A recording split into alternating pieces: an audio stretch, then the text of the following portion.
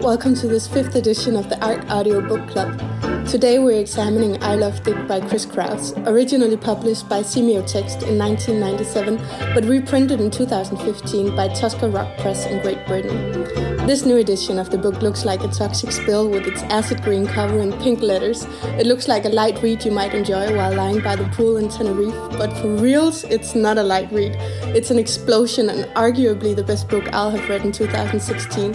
So before we get started, a quick thanks to Telka Pelova from the shop who introduced us all to it. We could easily have done 3 more podcasts on this book as there's so much to say, but no, we're not going to do that. And the people you'll hear in this episode are Nathan Holt. Hi. Minerva Pietila. Hi. And guest star Emma Holton. Hello. And I'm Giovanna Alessandro. So I'm going to ease in with a question that might serve as a jump board of how would you characterize this novel, Macon? That's a really misleading question for an ease in because it's a massive combination of different things.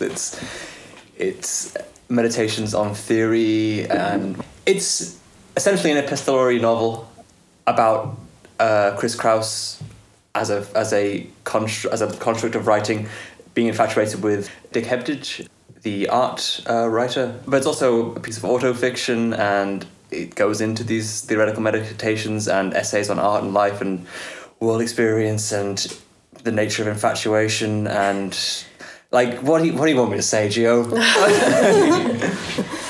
Then I'm going to ask about the lonely girl phenomenology that she calls the genre, because this book is very aware of itself and she writes about writing it, and it has its own self-consciousness in a sense. And how did that work out? How was it reading a book that is so aware of itself and at the same time claims to be fiction? Well, I guess that's one of those things that... was it 97 that it originally came out? Yes. So I'm assuming at the time unheard of. But the fact that she calls it Lonely Girl Phenomenology, I think is funny because I immediately thought of Lonely Girl 15. Oh, I remember her. Yeah. So she was this... it turned out to be fictional, Yeah. I think. But this... I was obsessed with it. It was like in the beginning of YouTube, where there was this, and people started vlogging, and talking into their cameras, and there was this girl who kind of came up and started doing these pretty regular vlogging videos, like talking about her boyfriend and talking about her family, and she was kind of sick of them or whatever, and then suddenly things took like a pretty radical turn because she got not necessarily abducted or kidnapped, but she was kind of taken away from her home, and we were following this on the vlog. She was thinking that it was real. For a pretty long while, they managed to keep it under wraps that it was actually fake, and this was in the very beginning where you believed stuff on the internet. Yeah. and the value amazing. And I guess the value of Lonely Girl 15 was that it was...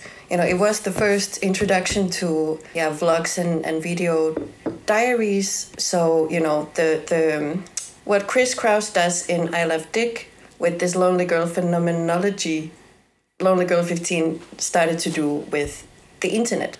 I feel so too. I feel that there is definitely this kind of interpolating effect all the time where the book is speaking about itself, but it's also speaking about the fact that it's a book.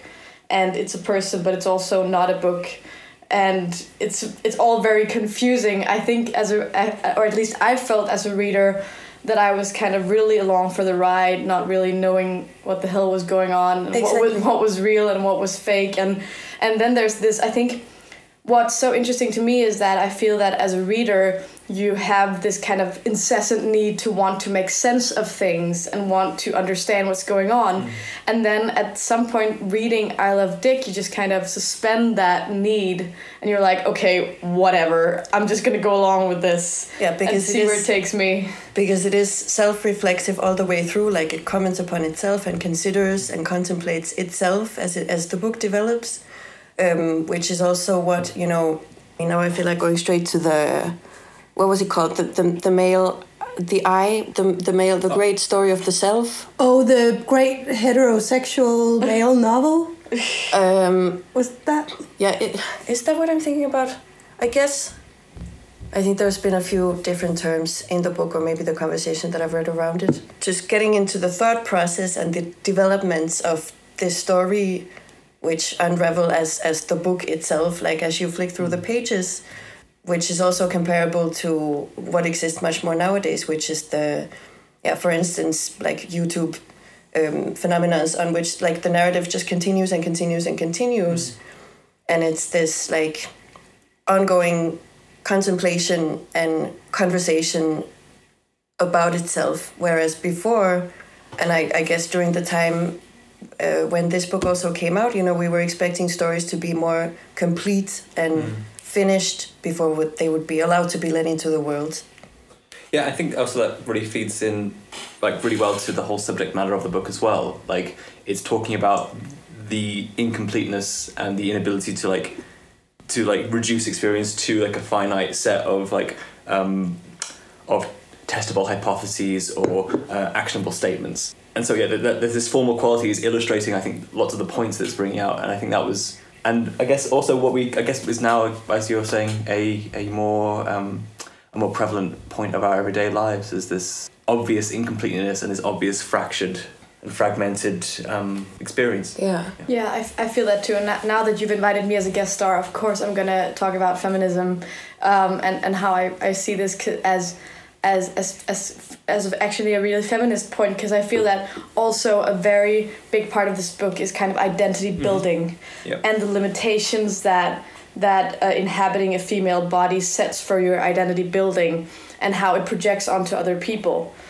Because when I read this book, I feel that Chris, or the writer, the speaker who is Chris, is an extremely well-thinking intellectual person who easily rivals Dick in matters of reflection, in matters of intellectual and cognitive ability, in her analysis, in her work. And what's so powerful about this is that she juxtaposes it with this infatuation that is almost, teenage-like. Yeah. And I thought that was really powerful because we have this idea of female infatuation as being unrelated to intellect. Serious women don't fall in love. And they especially don't fall in love in this teeny way. And I felt that was a really strong statement on the limitations that we set out for female identity building.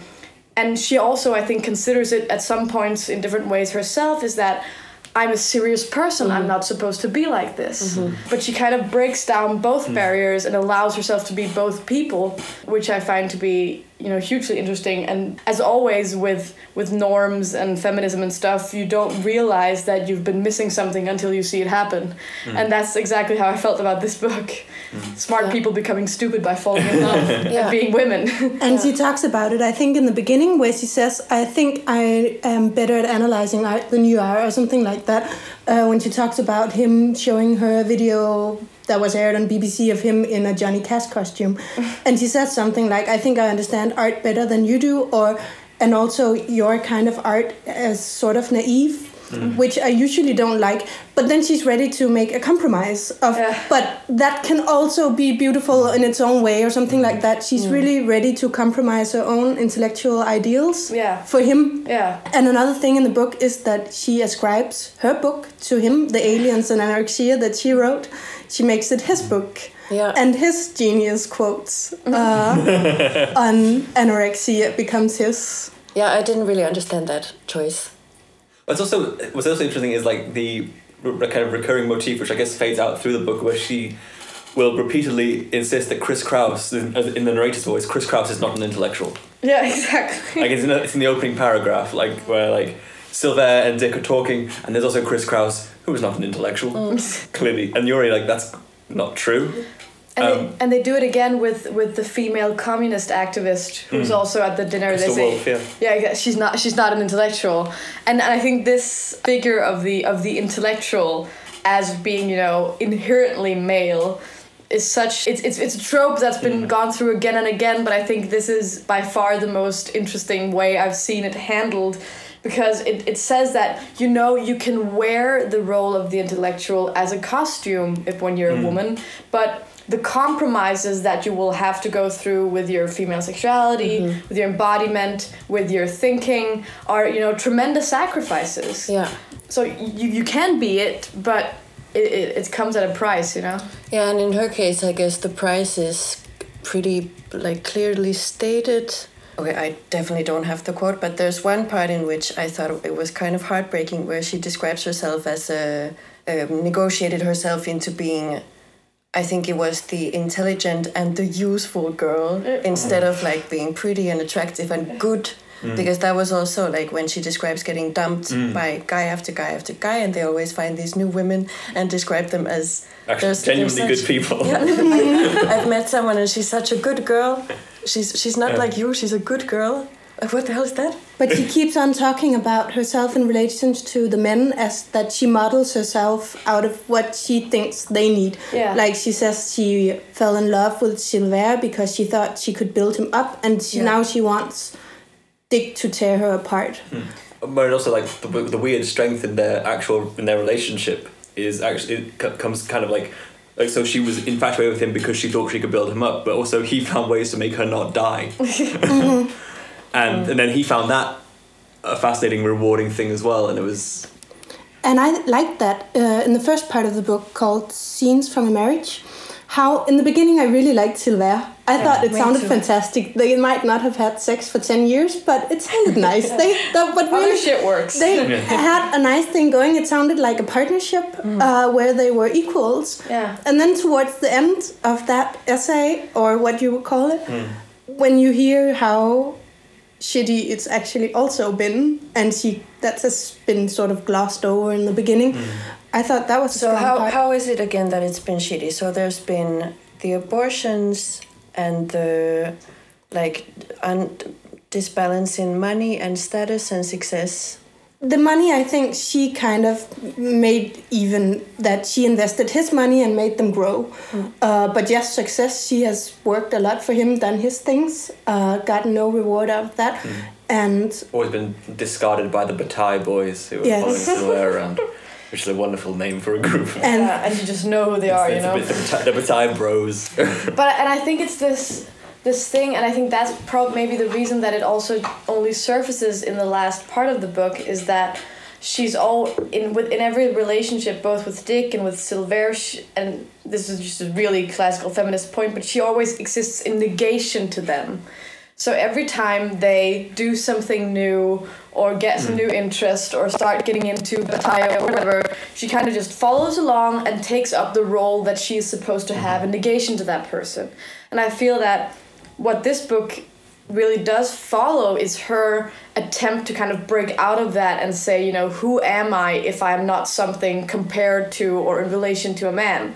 If I'm standing, and it becomes so self-erasing, because she just finds out I'm nothing. If there's not this man that I for so many years I've defined myself and defined what I desire from men, and then suddenly, if there's no man, there's nothing. And I feel like the infatuation with Dick is also, you know, an obsession with having something to play off of, because it's terrifying to not have anything. And also for, you know, having had all of these soul-crushing and negatively reaffirming experiences from men, then you know, of course she would fall for a character like Dick, who barely exists. Yeah. Nevertheless, she invents him. And she erases him as well along the novel. She turns him into Dear Diary. Yeah. She doesn't really need him. Well, eventually, but that's a progress. It's a process. Yeah, but very, very simply, like, I think Chris gets fascinated by Dick. Dick does not get fascinated by Chris. Ergo, Chris loves Dick. Yeah. And the less that Dick exists, the more there is to love. And also because in the I was really interested in the relationship between Chris and Silver, because I don't really blame Silver that much for it. He means well. I feel that too. I think so, and I think just there's the realization that Chris has, where she states that she now realizes that Silver was never in love with her. And then she does conclude later that obviously he does love her when she comes across the journal entries and so on. But of course she would feel like he doesn't, because like having this little sense of self and this poor self-esteem, and especially in the relationships, then, you know, of course she would choose a mate that she would then end up feeling rejected by. And even though the union is great and beautiful, it is sexless. So even when it's good, it's not that good. It's like it confused the function of their relationship. Then like that's what they both ended up confusing, was like, this is functioning within within this business arrangement, this Marxist redistribution project that they're engaging in. But I'm kind of interested in the sexlessness, actually. I don't think I see it as that much of a failure necessarily. I don't see it as a problem either. No, I don't see it as a problem. I'm actually pretty interested in like exploring different types of organizing ourselves, and it feels like it's not the sex that's the problem. It's the fact that she doesn't understand whether it's a problem for her or not. Like there's lack of coming to terms with the situation where she is, and I think that's also to me a really big theme in the book, is kind of negotiating other people's expectations and your own wishes. It's kind of the thread that goes through everything. And it seems like she's not even able to relate to this issue of the sexless marriage because she's so clouded by the fact that she knows that other people expect her to have sex in that relation. So she's really conflicted that she's like, I'm actually pretty happy in how these things work, but I shouldn't be, because we're not having sex and we're not all of these things. So there's also like a lack of identity there. There's no firm holding point where she's like, she actually just says, this is my opinion. And that's what I think is so interesting with the last art essay, is that she actually only exists as a person when she's analyzing art. That's where she has opinions. That's where she does observations. And that's when she consolidates as a speaking figure, I feel. And also in the letter she writes to Dick, because she does write, these are the realest things I've ever done. Yeah.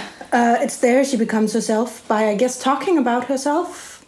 Well, like, I guess you're saying in the act of like erasing Dick, you find that she's actually seeing like what she was. She grows and he diminishes. She was making him, and then there's kind of like almost reflection back. But it seems there's like nothing. She realized what she actually was. But it seems like a parallel to that relationship she's describing between David Rattray and his wife, of how along the years he became larger and his wife just became smaller and smaller and smaller until she wasn't really there. But here Dick becomes smaller and she kind of grows. She just inhabits more and more space until, she doesn't even have to say his name, which I feel is some sort of victory for her. There is a huge, and I think that's what's interesting in terms of what it shares with, this epistolary tradition of letter writing and constituting yourself with another person. Because, the original letter writing stories, like Pamela Richardson, all of these things, I find it really interesting that back then, actually through letters written to other people was the way you constituted your identity. Whereas we have a view of identity now, which is, I am a fixed, rounded off person just standing on my own. And I'm kind of interested in criticizing that as well, because of course we only have an identity in relation with other people. We don't need an identity if there's no other people. Exactly. And I think that's what's interesting about this book, is that of course we all bounce off of other people all the time. Yeah.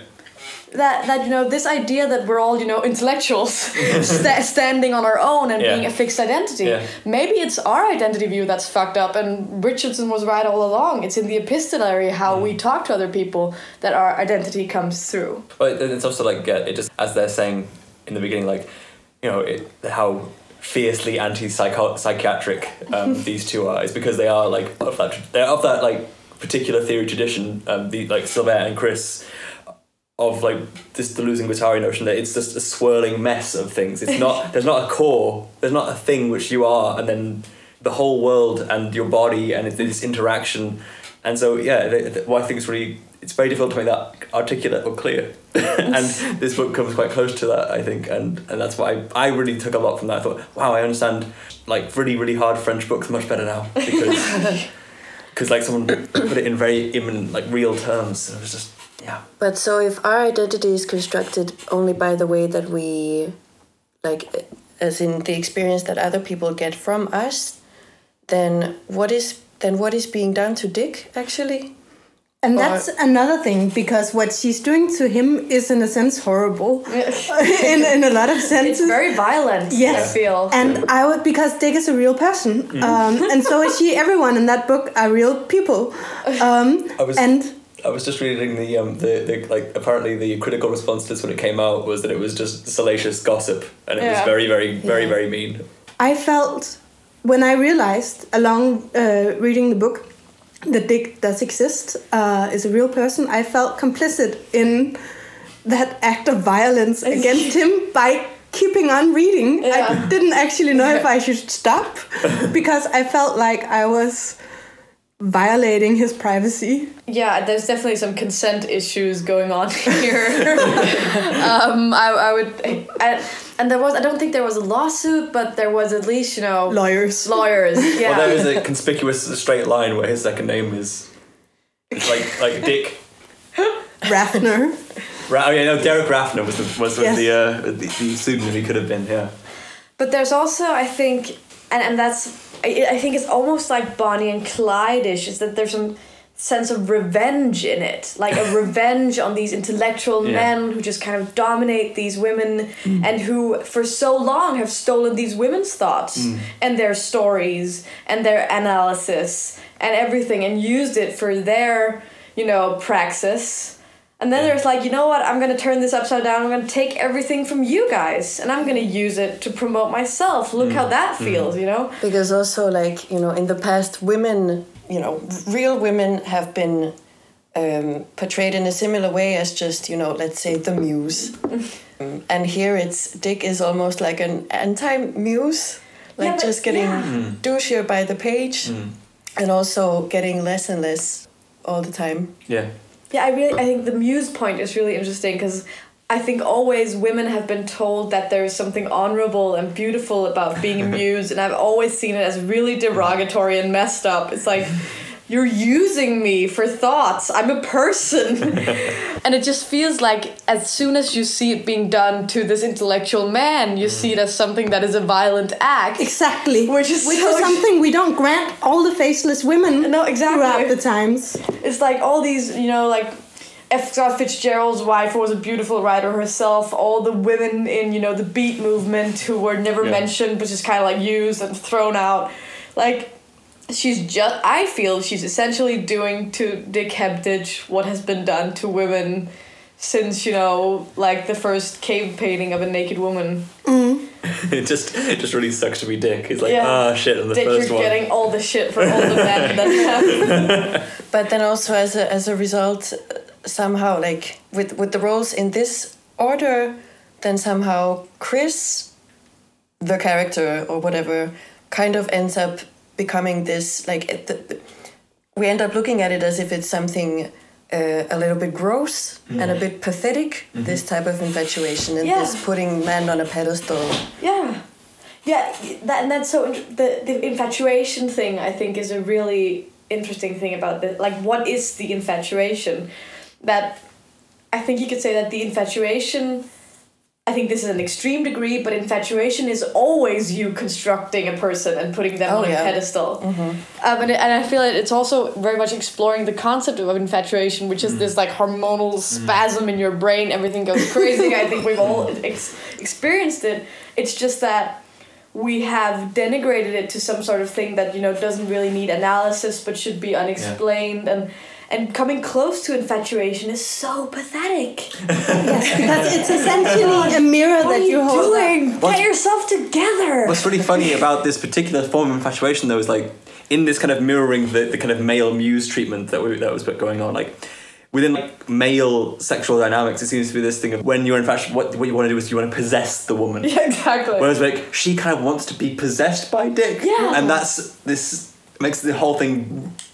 That's what makes it seem more gross, perhaps. Yeah, maybe that's it. Because she doesn't want to possess Dick. No. She wants to help Dick realize himself in this whole she really wants to be like objectified and possessed and treated, somehow badly. She just wants him to have a relationship with her, even if it's like really fraught and violent and their first sexual meeting, she wants to be his lapdog. Yeah. That's the phrase, yes. Yeah. She wants him to treat her as his lapdog. Literally. And so he does. Yeah. Gladly. Yeah, so there definitely is this kind of inversion of power that goes on where she actually made...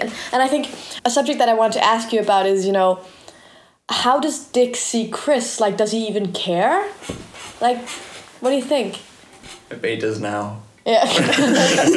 Like awkward receptions in like LA. I don't know. I don't know if I would like her because she is just using him. So I think at places he's really mean and he shouldn't have been, but I can understand him because he is like pushed into a corner. Yeah. It's Please true. get away from me. Yeah, and that's how he reacts. However, I do think that if he was like even remotely potentially attracted to Chris, then he would be reacting in a totally different way. Mm. But then, So we don't think he's attracted to her. No.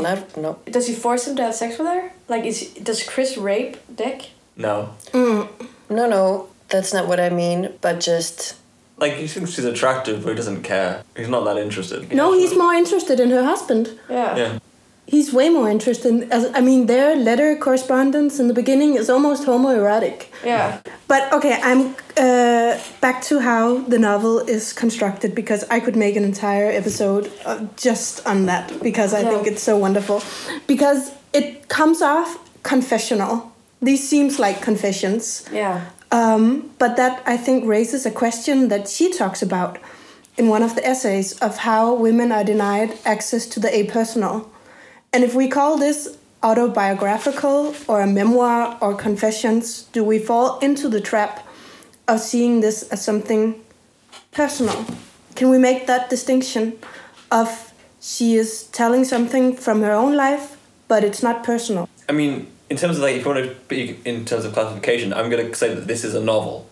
Mm-hmm. Like in the same way that something like Dave Eggers' Heartbreaking Work of Second Genius is a novel, even though people think it's a memoir, it's just not. It's like, it's an exercise in invention and discussion. It's not. And you're right. So she does point out this problem of like women getting reduced to like saying, "Oh, this was just how it was for me," but no, she is. There's a definite outward motion. So she is. I think like whatever we say the prose novel is, that is this. Okay, so you describe it as a novel? Yeah. All right. Is it cheating calling it autobiographical fiction? But isn't all fiction essentially, in a sense, always autobiographical? That's what I would. Yeah. I don't know. I just in a way want to call it autobiographical because it gets such an extra layer by the fact that you know that that these people are real. And they have been married. And they've been married and Dick is real and the lawyers and everything and it just feel like to me that does not take away from the book. Rather it adds a completely extra layer of readings. The fact that there is this, inversion, like we just talked about before, that this actually writes into structures of power in the cultural world that are very real with real people, and the status that Dick Hebdige has in real life is something that I definitely take with me into this book. I mean, on the back cover it says fiction. We're gonna believe that. But I think point being, if it said non-fiction here, then it could only be treated as an expose. Like then it would be, like then I would also need to talk to a lawyer, I think. But the thing about if every piece of literature or if every novel always ends up being in some way autobiographical, I mean, I don't think I want to agree with it, but I understand the point, and in that way maybe this book is just doing it more in a more explicit way, whereas in all the other literature that we have recently read, it's more implied. Yeah, everything is very thinly veiled in that it's only veiled under the label a novel or fiction. But at the same time, of course, like there's nothing stopping Chris Kraus from just simply crafting a story like this, like just making it up and just calling her characters Chris Kraus and Silver L'Autre. But following the argument of the book, we could call it performative philosophy. I like to think of it as performative I like that. philosophy. She says, I think of our story as performative philosophy. Yeah. And I like that because, it's a story, but to me, the story is only there to illustrate a point. Yeah. And I don't know if I would call this a feminist novel. Maybe I would. I like the thing performative because I feel that it's a book that does something in the real world. And I think that's also why I would call it feminist, because I feel that one of the big points is The fact that it really explores the fact that, you know, if we accept the premise that we live in a world that is still structured heavily towards men dominating women, especially maybe in the cultural sphere, it explores how that plays out in the micro relations, you know, because we also always talk about structural power, but this kind of really heavily engages with, but you know, that subjugation is something I carry with me even in my closest relations with men. It's actually impossible for me to not be, you know, almost, what do you say, complicit or guilty of participating. But I think that's the feminist thing of it. That because it explores power relations, which to me is like the basis of feminist praxis. And that's the thing with the performative, because what it does is that it actually makes very concrete comments on the current status of women, I feel. Good and bad. But we don't know why it is written in the first place. I mean, maybe it is just her, you know, sort of masturbating on her emotions and without any further agenda, and then through like a coincidence it's just ended up being quite valuable, actually. Like, we don't know. I don't think you can write this book by accident. You have to have something you want to say by writing this point, because it's so full of illustrations of the structure and the relationship and her thoughts. I don't think that becomes accidental. I think I agree with that. I feel that the experiences might be hopscotch, whatever, things that have just happened, but, you know, the heavy use of philosophers and the heavy use of a very specific, you know, the epistolary form is definitely a choice. You know, it's a structural choice that does something on its own and references back to different ways of looking at identity. And I think that if I do have some criticism of this book, but I also feel it's not a criticism because it's part of it that she's really annoying, but it's so overthought. Yeah. Like there's so much thinking going on that there's hardly any doing. And like it thinks about itself so much that you're like, you want to tell it to relax. Go have a beer, you know, do something nice for yourself. God. Well, I think it's just this amazing contribution that it does. Aside from but I know it seems like a wonderful like apologia for like overthinking, like the productive power of like, because the accusation that some people get when they are in sort of cultural theoretical ways of doing stuff or engaging with the world is that they are overthinking stuff, and what she's actually doing is showing how much work it is to tell a different story about the world. I think that's true. And that's what this kind of relationship that I'm really interested in exploring is this relationship between fiction and theory. And that theory to me is always just expressions of ideas into a narrative. And this is just going the opposite direction. It's taking narrative into ideas. And it's, I just think that's a fantastic thing to do. And if it's with a kind of annoyingness, that's nice as well, because, I don't know.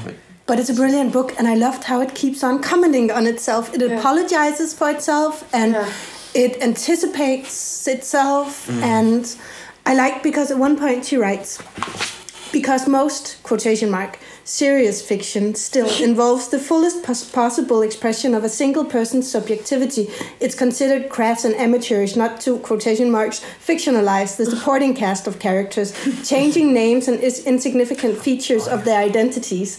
The, quotation marks, serious contemporary hetero male novel is a thinly veiled story of me as voraciously consumptive as all of patriarchy.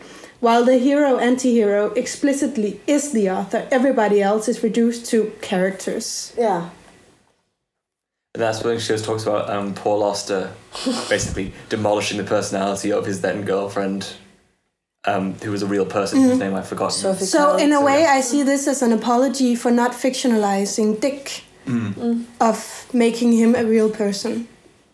I think, which she talks to him about later in the book. Like, I could call you Derek Raffner. It could be an apology, or it could also be the opposite, like a very proud justification. Yeah, an explanation, but still in an explanation there is the shadow, the hint of an apology, because she keeps on wanting to explain herself and justify herself all through the book. I think that I really like the comment on like the thinking subject and everyone else becoming characters, and it feels like the thing that she's apologizing for is, you know, this very acute knowledge that, you know, I am not what you would see as the universal human, but maybe the universal human doesn't exist. Maybe you've just been told that people who are just being themselves actually have been very specific types of people and not just human, that this is also a humanity. But how the book works, she's constantly, you know, assessing, I know what you're thinking right now, and I've already thought it 1,000,000 times. You can't tell me anything I haven't thought about 1,000,000 times, but I'm going to do it anyway, because I'm, you know, 10 thoughts ahead of you. And I think that's what I feel, that even though she annoys me, I admire Chris's intellect, like, hugely, because she seems so heavily reflective of her own position and so competent in analyzing her own position. It's incredibly impressive, but it also sounds exhausting. and this is also a thing which comes out through the rest of to talk about stuff which doesn't come easily as words. A refrain she uses, and I can't remember who she's quoting, but because they rejected a specific set of language and theoretical tools, people thought they were dumb. And when the ways that you talk about sort of any sort of oppression, or the way that you're meant to deal with overcoming that, is so limited, so stuck within a particular form that actually is itself oppressive, and then you reject that, and then you realise that the fact that anti-oppression itself becomes this whole power structure thing, and they have an identifiable label of being, okay, these are the feminist artists just doing the thing, I just don't need to. How women in a collective, or women doing art together, are always a collective. But men who are doing, like the Dadaists, in a collective, are geniuses. Individual geniuses. They were all individual geniuses, and then. But the women are a collective of women who are doing things about feminism and femaleness, and it was all about collectivity. Yeah. I really like this. And I think this is an amazing quote that I've really thought about after reading this book, is that she says, it's a Gilles Deleuze quote from Theosophy, which is Guattari's book. And it is, lived experience does not mean sensible qualities. It means intensification. And I've been thinking about it a lot, because lived experience obviously is a huge important thing in identity politics. It's, you know, and I feel that lived experience is also, you know, a huge issue in this book. You know, how do we use our lived experience to say something about politics? How do we use it to say something about power? And then it says, does not mean sensible qualities. And I think that that's so interesting, because it says, you know, the fact that you have experienced something does not make it relevant or interesting or valid in any sort of context at all. However, what it does is it has a huge effect on things that you experience afterwards. And I think maybe that's also one of the bigger feminist points here, is that she is not a person experiencing this. She is very explicitly a woman experiencing this, which does not make it true or real or interesting. It's just a fact of it. Yeah. I think it's also interesting, and it's that moment of, like, sensible qualities, then you could just section it off and then find the prepositions from what happened to you, and then we could discuss whether or not your reaction to that was valid. Exactly. But the thing is, intensification is this process of enriching and going into and exploring a space which is, it's like it's much more than the sum of its parts, and that's so hard to articulate in a series of statements.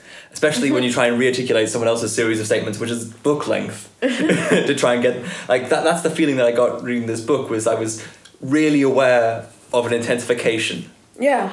I was really aware of something which I'm feeling parallels in my own life, of that moment of going so far into an experience that I can't explain it to anyone. And if I try and put it as propositions, people just go, that's ridiculous. Why would you be concerned with this? And that's why I think this thing is quite an exciting thing to read, is because it makes you, it puts you there. Yeah, it does not, like, the way she behaves has no internal structure of logic. It is so heavily influenced by her as a person. It is such radically a subjective experience that none of us would say I would do exactly the same.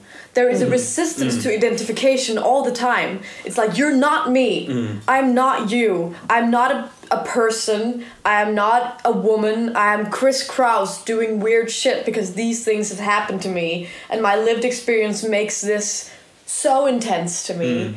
But it's not sensible.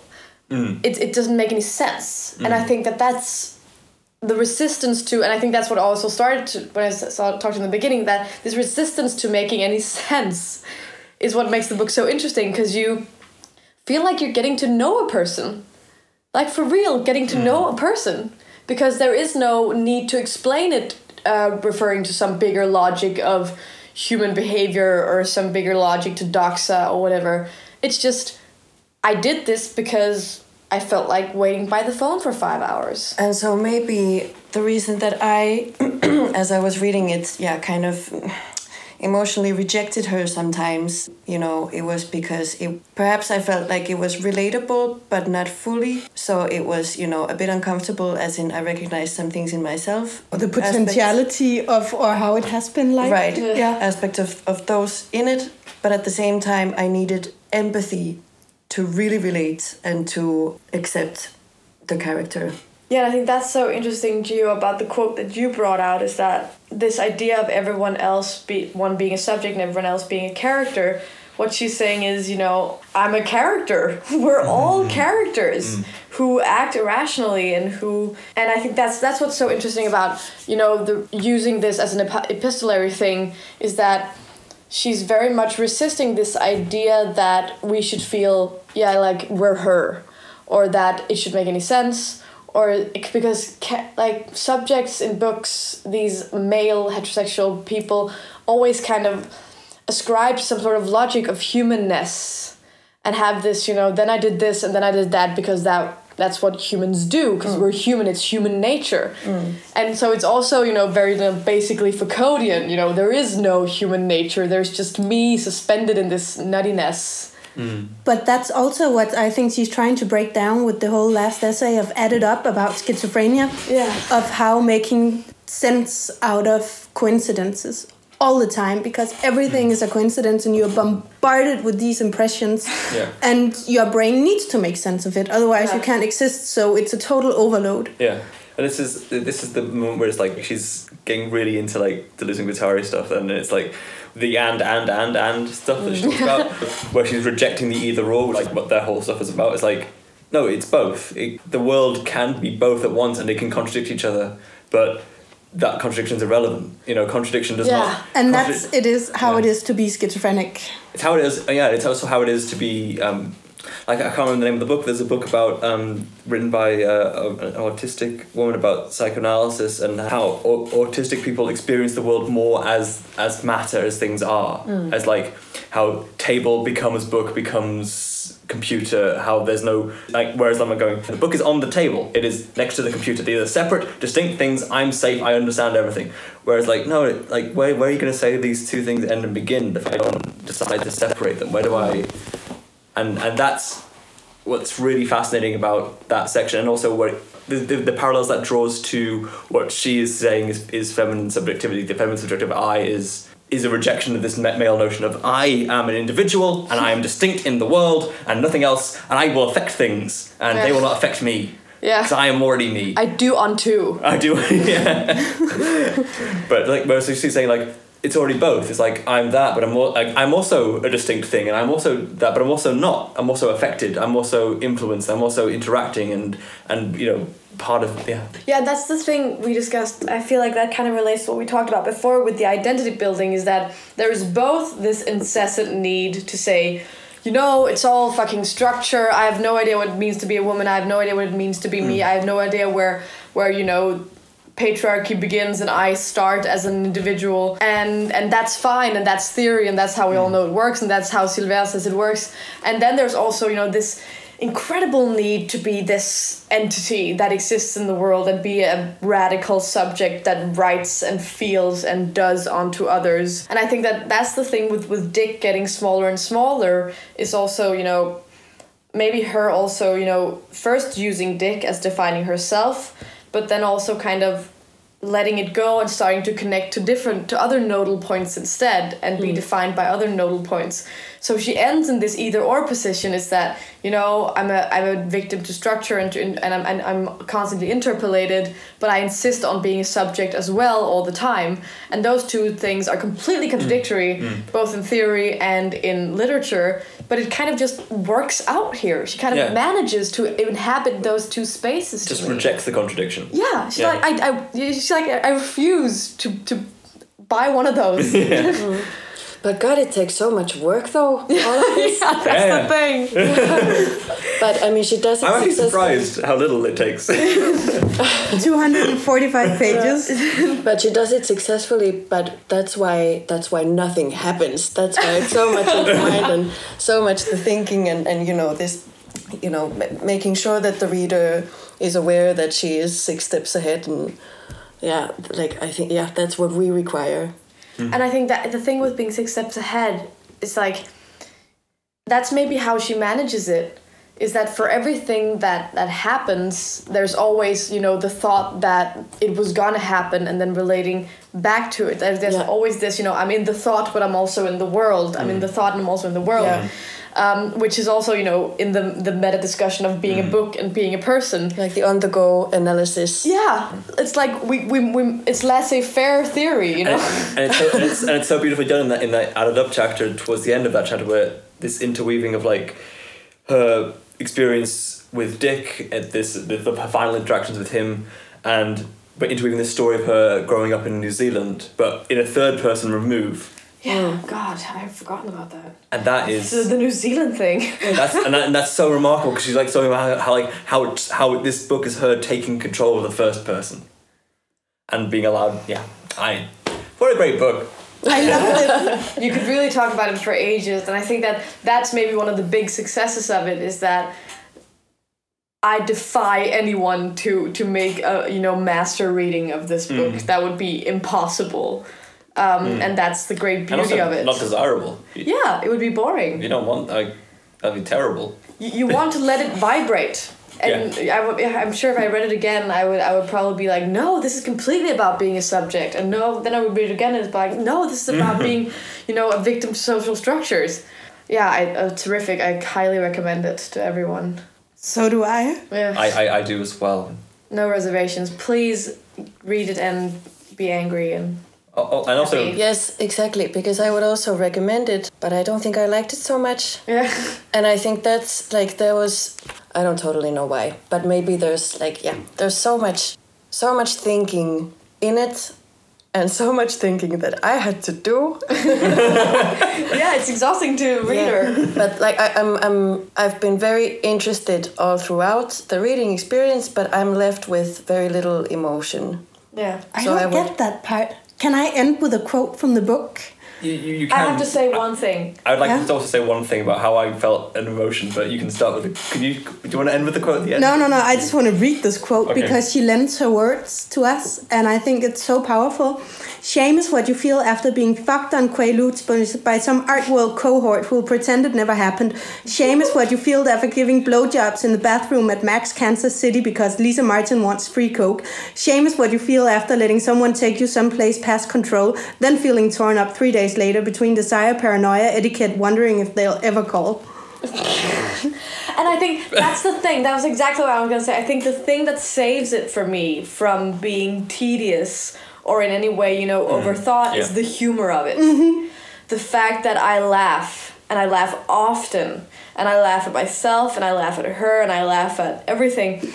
And I think that that's what makes it tolerable, because it is somehow intolerable to read someone's inner machinations to that degree. But when it's also funny, you get the sense that there is... And I think the humor is where the true self-awareness of this book comes out. And where the really interesting reflections on itself come out, because that's where she's talking to majority opinion. And I think that's where humor gets so interesting, is that you can only make a joke if you share a life world.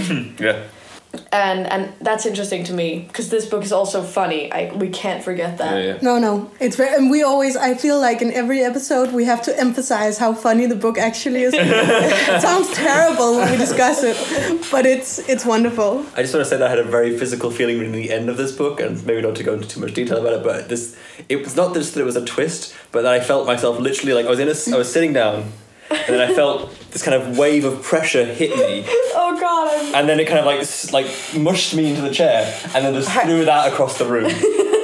Really? Yeah, It is unambiguously the best ending I've ever read. But that's so dramatic. It was very dramatic. I'm trying to be so removed and like objective and then I was like, oh fuck, what the hell happened? I was just like, oh Chris, you done messed up this time. I just felt like I've been kind of primed that there was a sort of ending that was a twist or a thing, and then I wasn't sure how that would be, and then when it did come, I was just like, how is that both exactly what this book needs, but also so... But in a way, it tied all the pieces together. Dick acted out his role. Yeah. That she ascribed him, and in that way, I think it tied a knot on the book. Yeah, but I felt horrible. Yeah, I thought it was the most evil ending I'd ever read. He just never gave a fuck about this whole thing. He just couldn't care less. He was just like, get this crazy woman away from me. I bet he does now. But I also have to say that I thought the ending, what did you say, that Dick acted out his role? I thought the book also played out its role, because isn't it like, so many books are advertised in, wait until the last page, an amazing twist on the last page, and it never happens. And it fucking happened. Yeah, that's why it's got this kind of like holiday book cover. And we managed to not entirely spoil it, so there's still... We haven't, Oh, not entirely. People might still want to buy it from us. Exactly, buy it from Arc Books. Thanks for having listened. I hope we've succeeded in making you want to read the book. I can't emphasize enough how amazing I think it is.